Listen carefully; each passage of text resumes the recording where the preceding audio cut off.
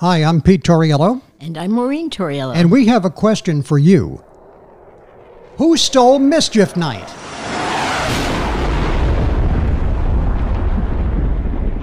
Welcome to the Sonic Boomers podcast. Please take this opportunity to give us a like and subscribe and click the bell so you always get notified when we drop a new show your way. You don't want to miss those. And we're serious. What happened to Mischief Night? Now, did you do Mischief Night when you were a kid? The neighborhood did. Mm-hmm. I didn't. Petey did not. Petey did not. Petey was a goody two-shoes and didn't want to get in trouble. Although it's supposed to be really, at its best, innocent fun. Right. Kind of like April Fools or something, like pranks. Yeah, of course we know that things. There are parts of the country, like Detroit, for example, where it's known as Devil's Night, and thousands of fires are set. That's not what we're condoning. We're not condoning anything, but we're talking about Mischief Night, and in particular, that's what it's known as here in this section of New Jersey. But it also has other names throughout the country, which I didn't realize. Mm-hmm. Some places call it Devil's Night, Cabbage Night, which we'll talk about later what that is, Devil's Eve, Goosey Night, and Gate Night. And it's a holiday the day before Halloween, and children, teens, and young adults engage in pranks and harmless vandalism. Mm-hmm. Is what it's intended. It's mostly a fun holiday, and it's supposed to be minor annoyances to people, like having their trees covered in toilet paper. But there have been instances, the car windows or something like that. But there have been instances where it's gotten out of control, and so we're talking about all the different aspects of Mischief Night on this podcast. When I grew up in my neighborhood, it was called Mischief Night. Us too.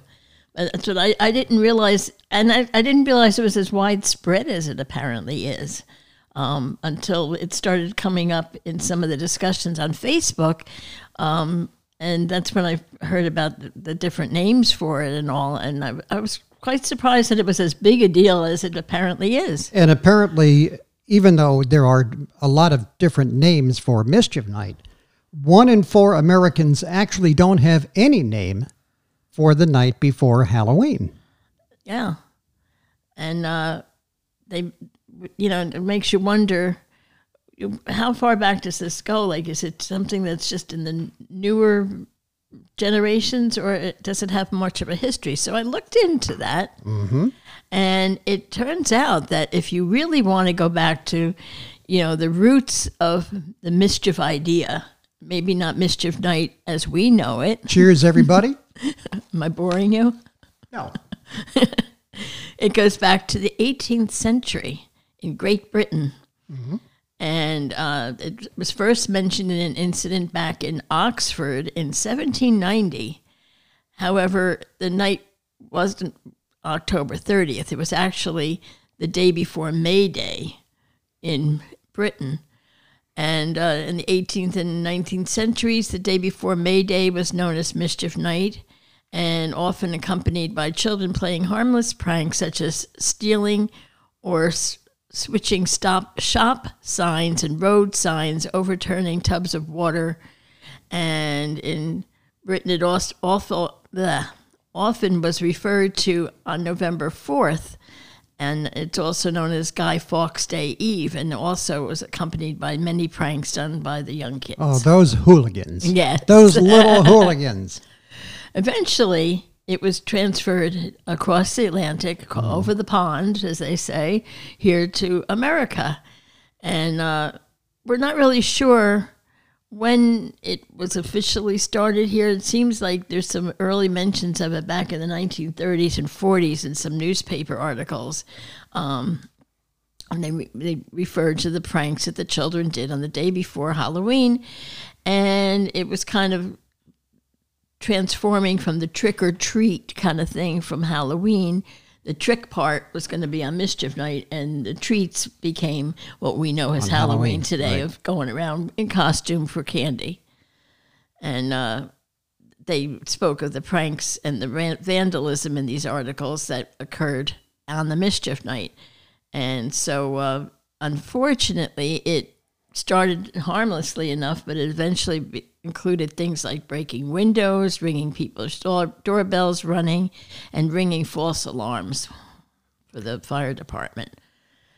And then from about World War II until the 1970s, Mischief Night was seen as a nuisance and occasionally required police intervention. However, during the 1980s, in Detroit, as you started to mention before, these pranks got a lot more violent and a lot more serious, including violence and arson, which is terrible. In 1984, there was almost 1,000 fires in Detroit, in the city, and the amount of arson in the city kept escalating over the next several years. It got so bad that the media dubbed the night Devil's Night, and by 1986, a curfew was imposed for anyone under the age of 18. Detroit also had to bring in volunteer fire departments who are joining communities to help them with the arson epidemic, a tradition that continues to this day. Every year, around 40,000 volunteers patrol the streets of Detroit from October 29th through October 31st, and these volunteers look for vandals. Fires have been decreased because of this, and it's become a more manageable activity. And now they want to rename it in Detroit to Angels Night because they're trying to put a more positive spin on it. Devil's Night was also fictionalized in a film back in 1994 called The Crow. In this film, the protagonist and his fiancée are killed on Devil's Night. In 2006 and 2013, there were movies titled Mischief Night, released in the United Kingdom and the United States. Earlier this week, they were talking about this on the Dennis and Judy show on New Jersey 101.5. And I thought it was very funny that a lot of the people who listen to their show, and I would guess that most of them are in our age bracket, some a little younger, some a little older. But it's funny because I had mentioned to you at the start of the show that my father saw Mischief Night as not a good thing, right, as a nuisance, because he would get really mad if they soaped the car windows. Because you didn't mess with my father's car. That was sacrosanct. That takes a little bit of doing to clean up too. I mean, the toilet paper thing, that's not so bad. I don't like when they used to throw eggs, because that's bad. That's hell on the paint. That is, especially if it gets on. I remember our old house got egged once. Yes, and that egg was up there on the siding for years and years because it was hard to get to. Right, it was up on like the eave over the roof. Yeah. And it couldn't get to it. Didn't clean up easily. There's probably pieces of it. Maybe. Still there. Mr. Gwynn, go out and take a look. So my dad was not really, on board with Mischief Night. I didn't participate. And the folks on New Jersey 101.5 were calling and saying, what the hell happened to Mischief Night? Which I thought was funny because it was the kind of thing that our folks' generations didn't exactly like. And now these that folks it's gone, were like, they're missing it. Where is it? Where is it? Like, why hasn't anybody rung my doorbell? Why hasn't anybody soaped my car windows? Why didn't anybody throw toilet paper up in my tree? And people were actually missing the harmless fun on Mischief Night. It's like it's another thing that got taken away over time.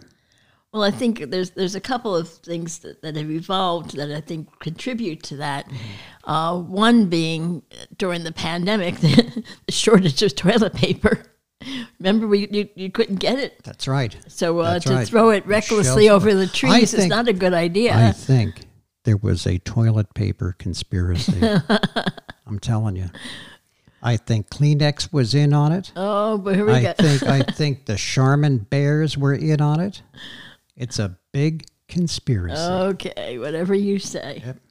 And I think the other thing with all the Ring cameras and things like that, the kids are a little bit more afraid of getting caught, and the likelihood of them getting caught is a lot greater. And I think as a parent, I would be telling the kids, don't do it, you know. I'll tell you where I think Mischief Night went. Where? These kids today are on TikTok. Mm-hmm. They're on TikTok. They're not going to soap your car window.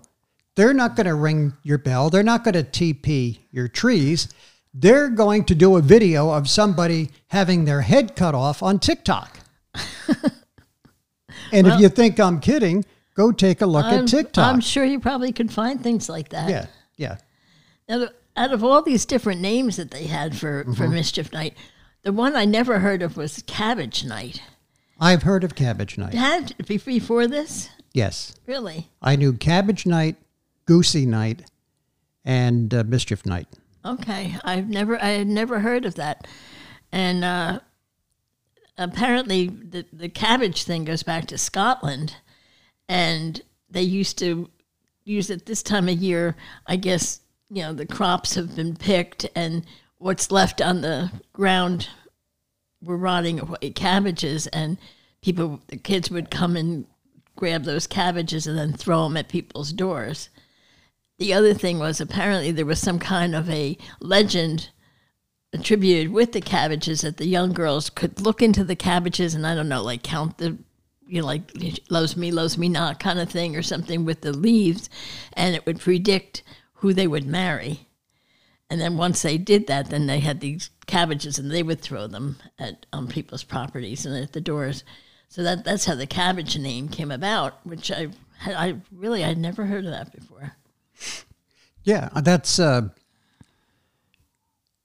interesting derivation of where it came from, because I had no idea where it came from. I just knew that the night before Halloween was always, one of the aforementioned things, but I had no idea where it came from. Yeah, so it's been kind of a whole like evolution, I guess you would say, from harmless to violent, back to harmless, and now to almost non-existent. Yeah, I would say non-existent.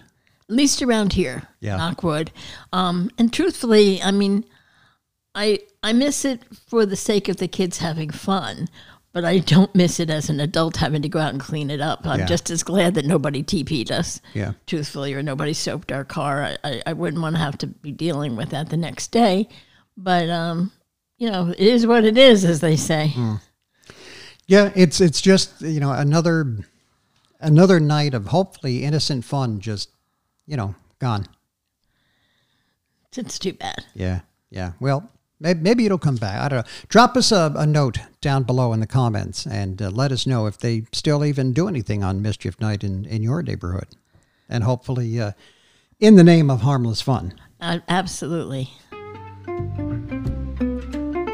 It's time for our trivia contest, which we are doing this week because I forgot to bring the cards in last week on the show. And who brought the cards this week? You brought the cards in this week. Yay, me. Should we do 2 questions tonight? If you want. No, I don't care. If you want. Okay, well, I'll give you one first, and we'll see how it goes. Okay. All right, this is in the news section. Mm-hmm. What former U.S. president died in New York City on October 20th, 1964? Just around this time of year. U.S. president, 1964.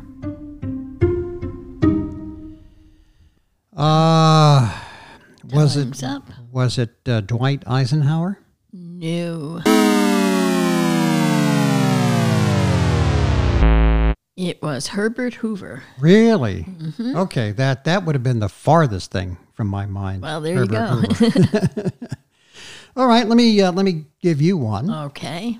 And let's see. Right. I don't know if I want to give you a hard one or an easy one. Okay. I'm going to give you a life and times one. Okay.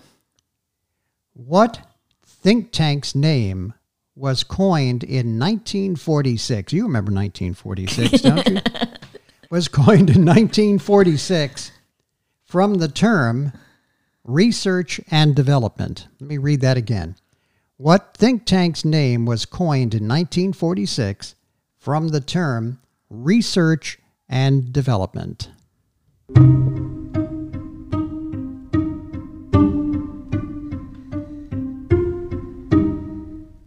If you get this. What? I don't know. Is it like, I'm not sure what we're looking for. Is this like a term that you, like human resources? It's a think tank. It's an organization known as a think tank. R&D?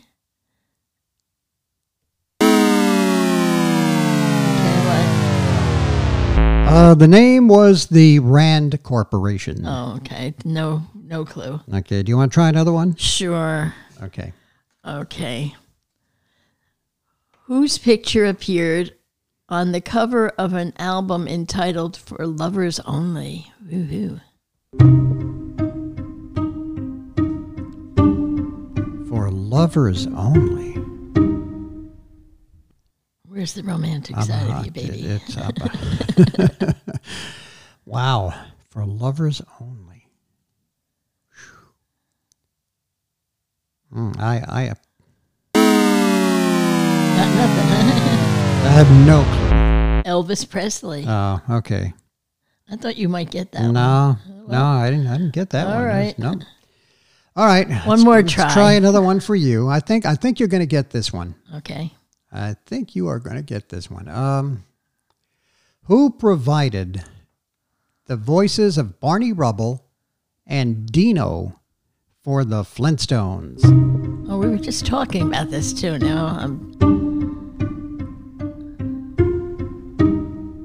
Now, there were a couple of Barney Rubble voices, right?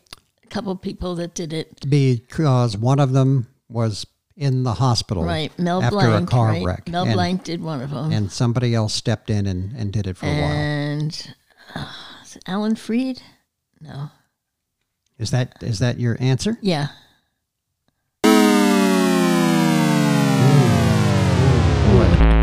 Well, at least I'm not the only one that's 0 for 2. It was Mel Blanc. Well, I said Mel Blanc, and then you said. But you didn't say your final answer. You were talking about Mel Blanc. Do you see what I put up with, people? No, I said Mel Blanc because I said there were at least 2 different people that did it, and I said Mel Blanc being one of them. And then you led me to believe that was not what you were looking for. And you led me down the garden path the wrong way, deliberately, folks, just to get me. All right, I'll give you one more chance. Okay. I'll give you one more chance, okay? What silent screen comic appeared in 1965's Beach Blanket Bingo? Silent screen star. Think of the kind of movie it was. Beach Blanket Bingo. Charlie McCarthy?